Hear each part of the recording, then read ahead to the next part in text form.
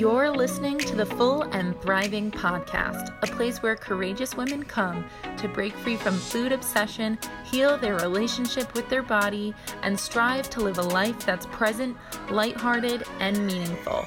If you're listening, my wish is that this podcast serves as a catalyst that inspires you to nourish your body, nurture your mind, and energize your spirit. I'm your host, Meg McCabe, a certified life coach and eating disorder recovery coach with a PhD in having a good time. Just kidding about that last part. Anyway, thank you so much for listening and enjoy the show. Hello, everyone. Welcome to another episode of the Full and Thriving Podcast. I am coming at you today from a large conference room in my apartment complex. So please excuse the billowy, echoing voice. This is just what we're doing today. So anyway, thank you so much for joining me again for another episode of the show. Today is actually a spontaneous recording. I just got off of a call with one of my clients, and I wanted to turn what I shared with her into a podcast episode because we were both feeling the magic in the call. And I even said during our call, this should be a podcast episode. So anyway, as you can tell, all of my phone is ringing and my notifications are going off because it's the middle of the day and I was not planning to record this, but I really am going to go for it. So today I wanted to talk to you all about the topic of body comparison, and specifically, I wanted to share with you 6 thoughts that can save you when you are stuck comparing yourself to others. Whenever there are thoughts that really help me through a situation, I like to call those life raft thoughts or lifesaver thoughts, or I'm thinking of those big rings that lifeguards carry with them that they can throw out to a drowning person. These are like rescue thoughts. So when you are struggling with comparing yourself, specifically your body, to someone else's, these are your thoughts that can rescue you in that moment. I was talking to this client of mine about her weight restoration process, and she was mentioning how the people in her circle have a very intense need to be thin and look good and aesthetic. And she said that when she's around them, it's very hard not to start the comparison mind games and spiral out of control, just being triggered by what they do. So, I mean, I can definitely relate to all of her comments, as I'm sure you can too. I shared with her story just probably last year. So during the height of COVID, a friend of mine and I went to a pool, and, we're in our bathing suits, and she's just a picture perfect kind of a person physically as far as what the thin ideal looks like.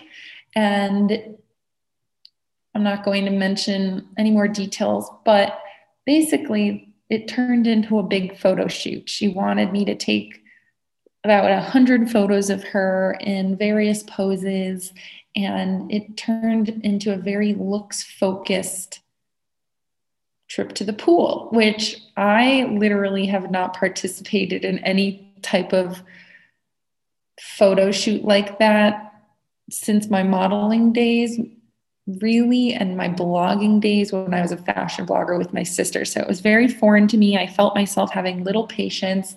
And then, of course, the comparison thoughts started creeping in.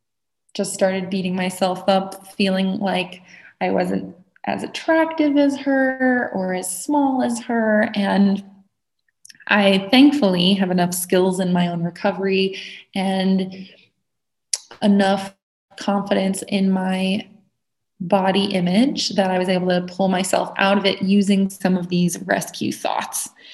So the first thought that I have, especially when I see someone who's very attached to their looks and their size. The first thought I have is that this person is struggling with something I have already broken free from.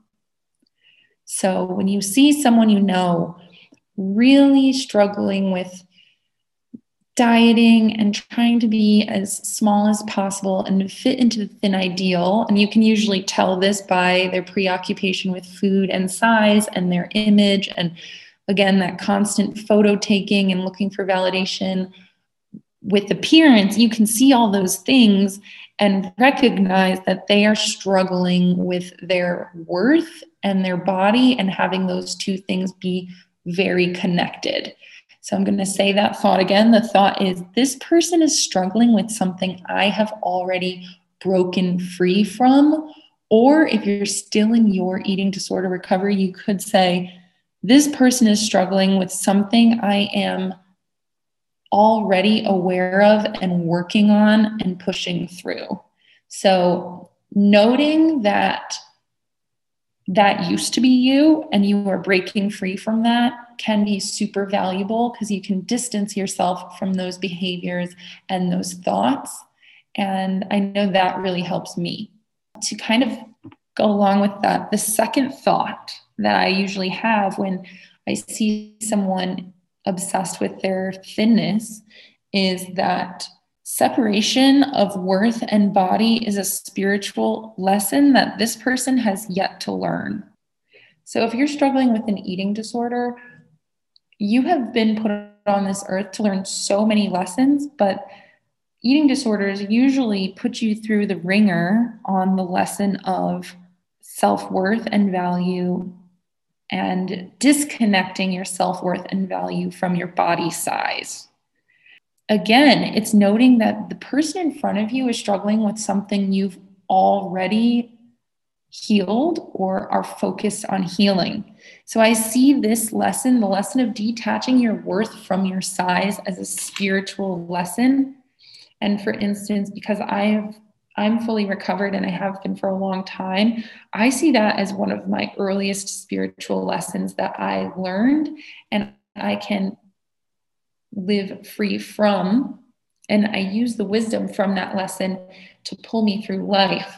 And when I see someone constantly striving to lose weight, I just remind myself that everyone on this earth is brought to earth to learn certain spiritual lessons. And for them, that might not be healing that connection to worth and size. They might live their life, their entire life, with that struggle of connecting their size to their value and their worth. Or you can look at that person and hold space for the fact that perhaps they will be learning this one day down the road, and just have some compassion and space for where they're at, instead of trying to revert back to your old thoughts and patterns to build rapport with them, if that makes sense. So again, the second thought is, the separation of worth and body is a spiritual lesson that this person has yet to learn. And just honor that and be okay with it. They might have a lot of wisdom in some subject area of life that you are totally clueless in. We all come here to learn different things in different ways. All right, so the third thought that I consider a rescue thought when confronted with body comparisons is just remembering that the ego thrives on external validation to feel worthy. When you are so focused on your body size or comparing your body to others, that is just the ego taking hold of your mind. And it's very easy to engage in these kind of ego-based thoughts because it gives you a sense of power or powerlessness. So it might give you a sense of rank, like, oh, I'm better than this person, or I'm more beautiful than this person, or I'm less than this person, or this person is better than I am. And that's just the ego trying to make sense of the world. When in reality, if you can let go of those thoughts and suspend the ego and just recognize that your worth does not come from external circumstances, it comes from who you are as a person inside, and your spirit alone, no matter what body is attached to it, is always going to have the same value.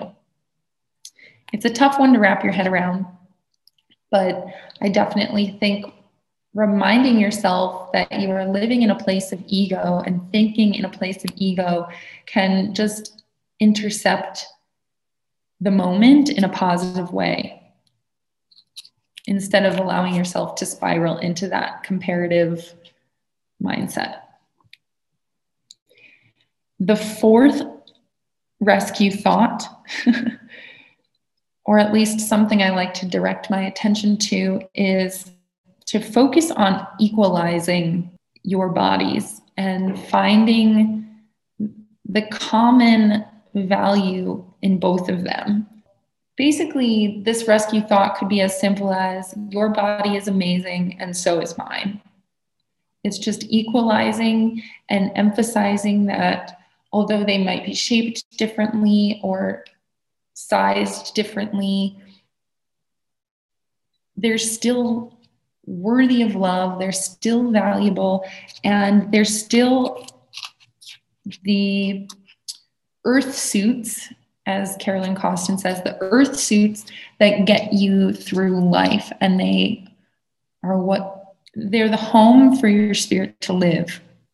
And that is how you equalize pretty much everything. You take one big step back and look at the big picture instead of all of the nuances of like, oh, this person has a thinner waist than I do and therefore more valuable. It's like, actually, if we take a huge step back, this person's waist is amazing and so is mine, because they both serve us in these ways, and they are homes to our spirits and our soul. So always taking the step back, looking at the big picture, is going to help you in those moments where you feel stuck with comparing. So the thought I want to say, even though this is more of a tip, so focus on what is equal and focus on equalizing. But a thought that you could take on is, your body is amazing and so is mine. Or if you don't want to really believe that, it could be, your body exists and so does mine. Or your body is okay and so is mine. So it's just recognizing that they are both bodies. The fifth thought to rescue you from a state of constant comparing is actually a question. And the question I want you to ask yourself in those moments. So for instance, the moment with my friend constantly taking photos of herself, the question you could ask yourself in that moment is, whose beauty standard is this person striving to meet? Okay, like, whose body standard is that person aiming for?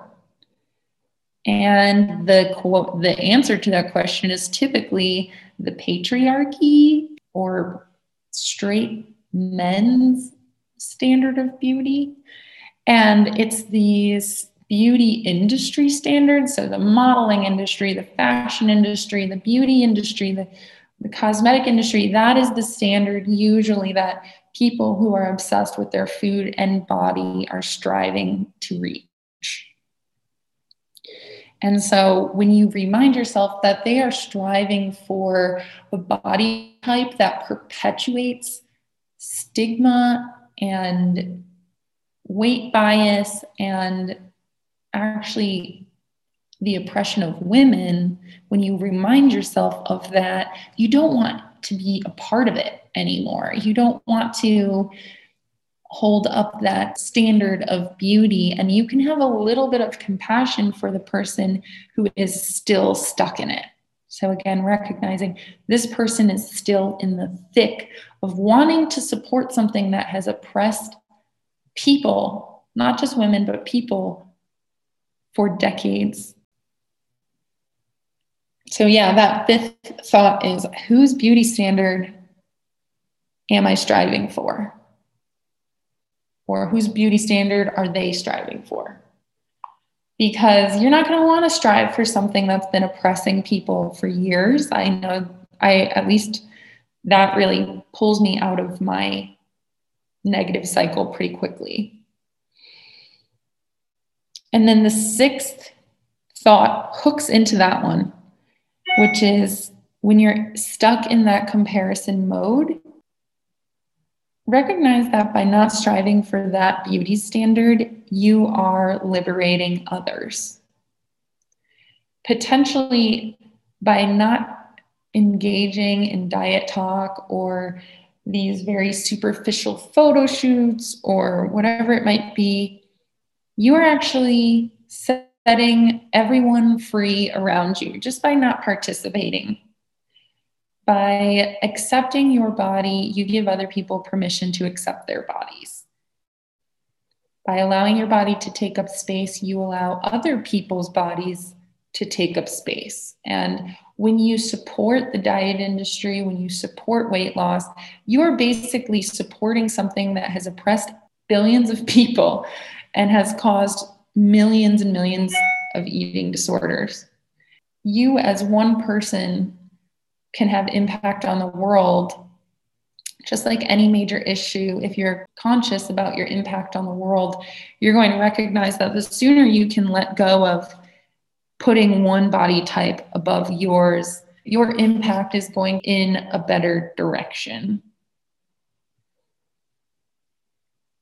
So again, I'm going to say that thought. It's recognize that by not striving for that beauty standard, you are liberating other people.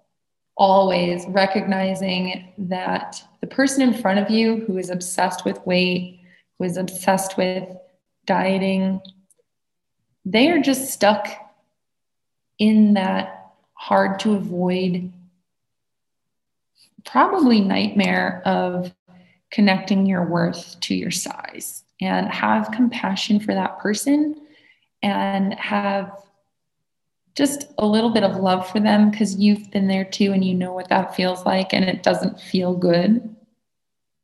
And then hopefully you can break out of that comparison cycle.